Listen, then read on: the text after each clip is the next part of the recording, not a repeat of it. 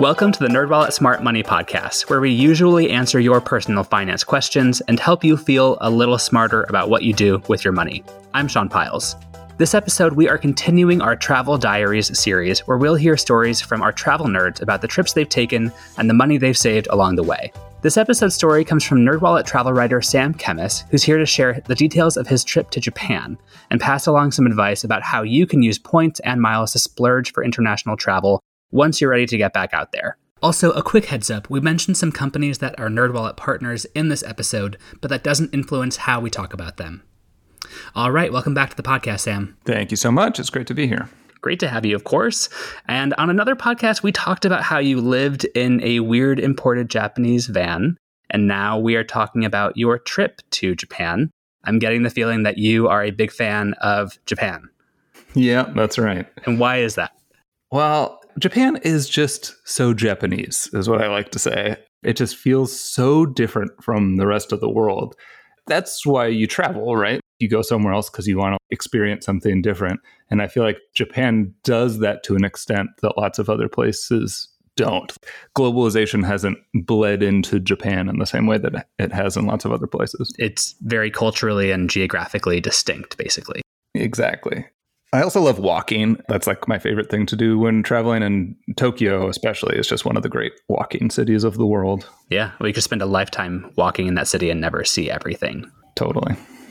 Well, I have to admit, I've wanted to go to Japan for a long time. I had plans to do so in summer of 2020, and then I'm sure you understand that didn't quite happen. And I haven't had a chance to make it back or even plan a trip out there. So I'm very much looking forward to hearing your tips for navigating Japan and doing so in a way that isn't extremely expensive. But before we get into that, I want to talk with you about getting around Japan, because I've heard that it can be kind of difficult to communicate without speaking Japanese. What was your experience with that?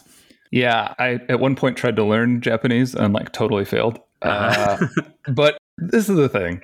Japanese people on the whole, in my experience, are so friendly and eager to help that it overcomes whatever language barrier is there. If you're trying to ask an old man at the train station where to go, he'll grab your phone and point on Google Maps and have a big smile on his face. I mean, not always, but often enough that it really overcomes a lot of that fear you might have of imposing on someone because you don't speak their language.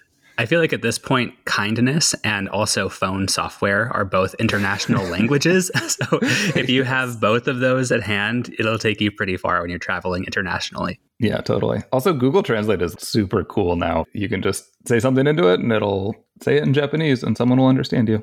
Yeah, well, you can even do that with something that's on a sign. You can take a picture of what's on the sign and it will translate it to your language. So that's pretty handy. Well, let's get into some of the travel specifics and see what we can learn from your strategy. And big picture, what was your thought process around using points and miles to travel to and within Japan? I was taking a 3-week trip and I wanted to make it a somewhat luxurious trip. I wanted to fly first class or business class if I could. But I didn't have enough points and miles to take a 3-week luxurious trip. So I used this approach that I call scrimping and splurging.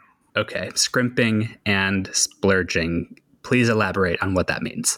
I'm going to take another step back, but we're going to get to personal finance eventually, I promise. Oh, okay.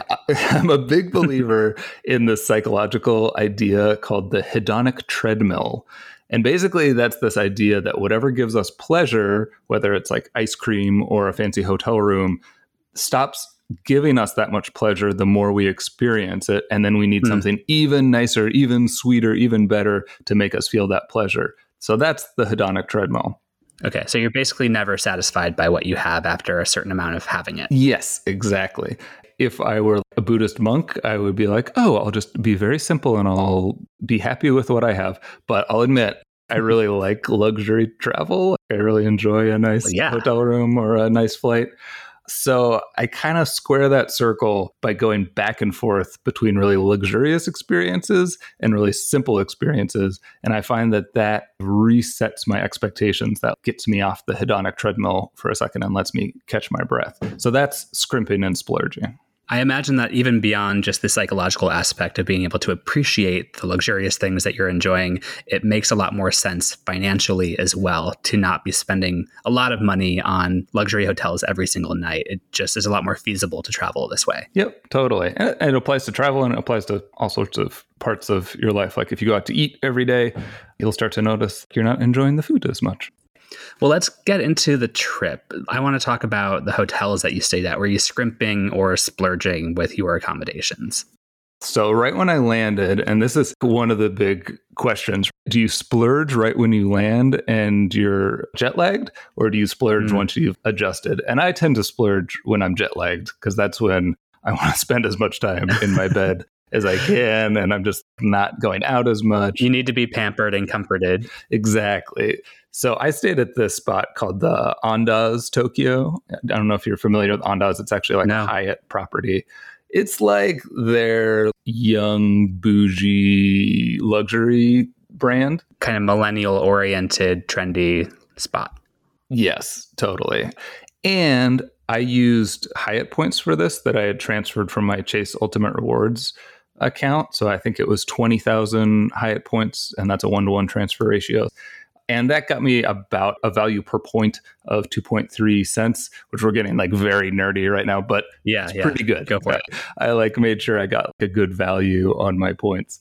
And what really stood out for you about this property that made you say, I have to stay here? It was just the Andaz brand. I like staying there. But then once I got there, they had this awesome gym that was like at the very top of the skyscraper that it was in, and it looked out over the whole city. And I found that because I was jet lagged, I was waking up at 4 a.m. and there was nothing to do. Nothing was open. So I was like, oh, okay, I guess I'll go to the gym. And I would be the only one there. And I had this awesome view of the sun coming up over Tokyo. So that was a real highlight, but not one that, I anticipated. So it seems like that was a splurge, but also you were using points. So it wasn't really dollars out of your bank account. It was just points being used. Yeah, totally. And then I also scrimped, but I paid cash for that. I had a hard time in Tokyo, especially finding a really good deal. They're definitely out there, but just for my travel dates or whatever. So I used cash for my scrimping, but it turned out that because I did that, I got to have a really awesome experience. Oh, yeah? Yeah. So I stayed at a capsule hotel. Have you heard of these? Oh, so you stay in like a tiny little pod of a room, essentially. It's not like a pod. People think it's like the Matrix. You're just sealed into like a coffin or whatever. It's just like a room that's half as tall as a normal room, and someone is living directly above you, and you have just enough room to lay down and watch TV, but you can't stand up. This does sound like the Matrix to me. I know. It does. It doesn't like seal closed. They don't just lock you in there for the night. It's just sort of open air on the end. And so you like go out into the hallway. It's basically like a barracks, but the bunk beds are kind of sealed. And do you have your own room, or are there people also staying in pods in the same open space as you? What is that like? Yeah, it's not totally an open space, but there are these pods stacked on top of each other that everyone's just climbing into. So they give you little slippers, and you wear the slippers up to your little room. You take the slippers off and you climb into your little pod, and you either sit and watch TV or lay down or whatever. But then there's a common bathroom and all of that sort of stuff. This seems like some extreme scrimping. I'm not sure if I would be able to do something like that, because I wonder about privacy, and, we're still in the age of COVID. Do you think that you would feel safe doing something like this nowadays? Yeah, it was definitely pre-COVID. I know it sounds like a little out there now. That would be the last thing you would want to do, is just get in one giant room with a bunch of people. I went into it being like, oh, I'm just going to have to get through this. But weirdly, when I talked to people about my trip, it was so much more of a highlight and so much more of a thing to talk about than the Andaz was. Just because people want to ask, just like you're doing. They have all sorts of questions about how it works and whatever. So, well, going back to your original point about you loving Japan because it's so very Japanese, you can stay in a luxury hotel anywhere and it's going to have nice accommodations, great comforters, pillows, etc. But you're not going to find a capsule hotel everywhere you go. Exactly. So much of it was so Japanese because it was full of businessmen who would all just get trashed and then show up at 2 a.m. and then wake up at 6 a.m. to go to their jobs. So whenever I was there, there was nobody there. Like I was the only You would maybe one. just hear them come back late at night. Yeah, exactly. So I know that Tokyo and Japan just have an enormous amount to see, more than you could ever see in a lifetime, let alone one trip. Was there one main activity or thing that was your draw to Tokyo on this trip? Yeah, I'm like the worst sightseer in the world. I'm so bad at picking out landmarks to go see. But in this case, I actually was drawn to some of the bigger Shinto temples in Tokyo. And what are those? It was an early religion in Japan, and some people still practice it. And if you've ever seen, they have like a very distinctive arch that goes into them. There is an emoji for it, which is maybe how you may know of it.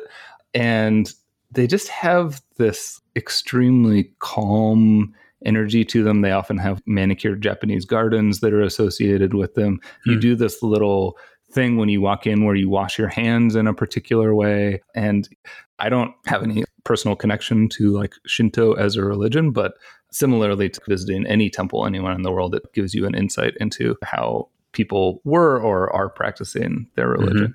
It sounds very serene. On the opposite end of the spectrum, I've been really wanting to go to Harajuku in Japan, in Tokyo. Have you ever been there? Oh yeah, I go every time. It's such a trip. I love it. It's teen pop, ultra plastic anime, weird skirts, weird costumes. All of that stuff is concentrated in this one neighborhood that you can just go. It's half people who are there being Harajuku people and half people who are there taking pictures of those like people. You, basically. Yeah, exactly. But it manages to maintain its vibe despite that. Like, despite all the tourism, it's like such a strong vibe. And it's just such a fun vibe. There's like, if you're into like Pokemon or not, or like just like weird Japanese snacks, it's all happening there. Sounds like my dream. Okay, cool. Well, let's talk about flights for a little bit. Is it fair to assume that you splurged on flights in at least one direction?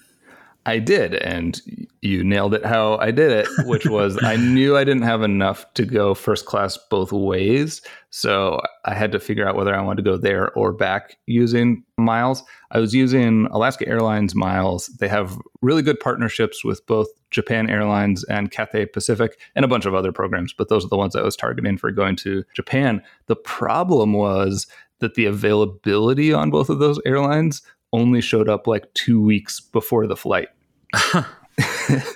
How did you navigate that? Just like logistically, how do you plan anything when you only have 2 weeks notice?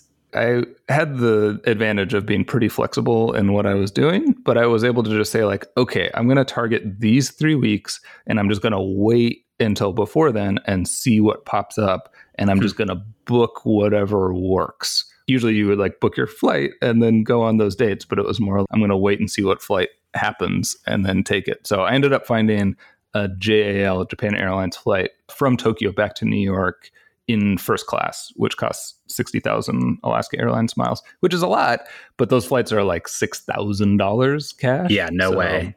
Pretty cool. How long did it take you to rack up those points? I'm always curious about that because you spend it all on one big thing. And then is it taking you 2 years to get back up to 60,000 points? What's your process? It totally depends. Alaska Airlines miles are like notoriously difficult to get. It's very hard to like transfer points to them or anything. So there's not a lot of workarounds. They do have a really good credit card that offers a sign-up bonus that changes, but is usually in that ballpark. So I don't remember exactly how I got those, but I bet it was a sign-up offer. But then I also took an Emirates business class flight. It was a mistake fare flight where like they mispriced it. So I got it for like $1,200. It was a business class flight to New Zealand. And so you get a ton of Alaska miles if you fly Emirates first or business class and attribute it to your Alaska mileage plan account. So I know I got a bunch of miles from that too. But yeah, if you're not traveling that much, not spending that much on credit cards or whatever, it can take a long time to get that many. Right. I imagine so. Okay. Well, let's move on to other budget travel tips that you have for exploring Tokyo. What can you tell us, Sam? Overall, I recommend a scrimp and splurge approach. Tokyo has more Michelin-starred restaurants than anywhere in the world, I believe. But you can't go to them all, and a lot of them cost a lot of money. So I recommend just targeting one or two, hitting those up. I went to this tempura place in Osaka that it was like the bajillionth generation. This family had been making tempura in this one spot. It was incredible. I can now say I've had the best tempura that exists on the planet. So I got to do that. But then the rest of the time, I have all sorts of recommendations for cheap food in Japan. And there's really fun options. They have vending machine restaurants. Have you heard of these?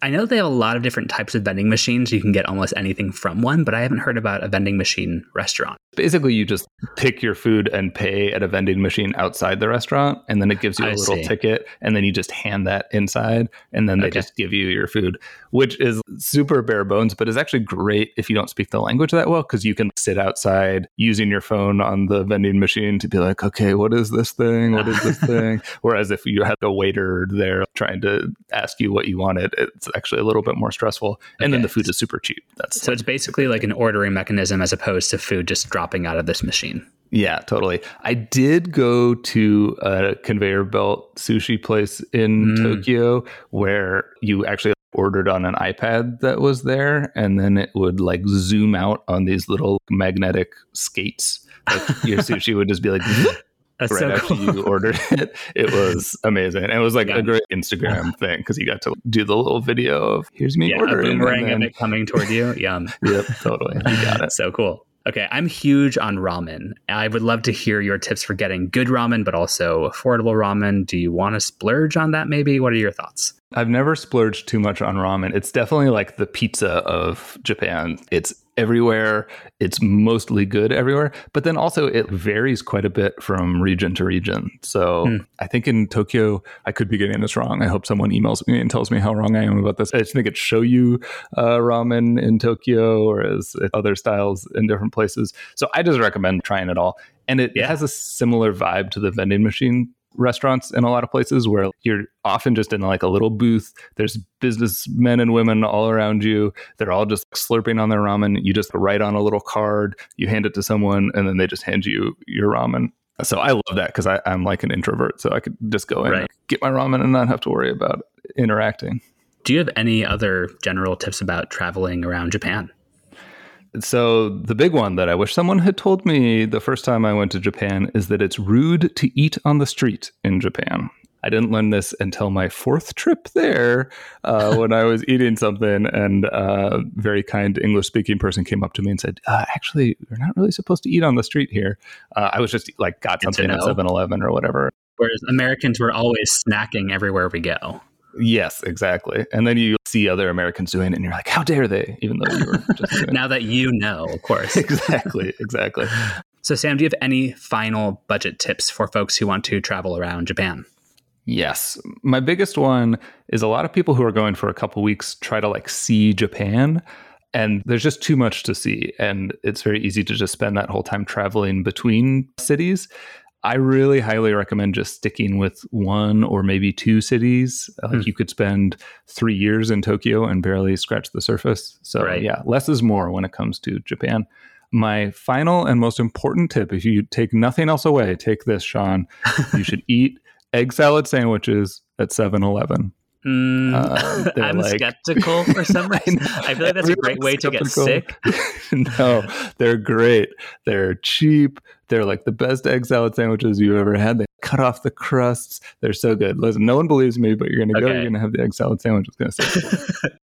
Well, Sam, give us your takeaway tips for travel. Yeah, so in general, I scrimp and splurge, and that means flipping between luxury and budget travel on the same trip, whether you're paying with cash or points and miles, same thing. And then let the deals decide. If you can be ultra flexible, especially with award travel, booking with miles, it lets you jump on what's available when it appears rather than trying to make it appear when you want to travel. And it's kind of fun. Well, thank you so much for sharing your story with us. Thanks. And that's all we have for this episode. Do you have any travel or money questions of your own? Turn to the nerds and call or text us your questions at 901-730-6373. That's 901-730-NERD. You can also email us at podcast@nerdwallet.com. Also, visit nerdwallet.com/podcast for more info on this episode. And remember to follow, rate, and review us wherever you're getting this episode. And here is our brief disclaimer, thoughtfully crafted by NerdWallet's legal team. Your questions are answered by knowledgeable and talented finance writers, but we are not financial or investment advisors. This nerdy info is provided for general educational and entertainment purposes and may not apply to your specific circumstances. And with that said, until next time, turn to the nerds.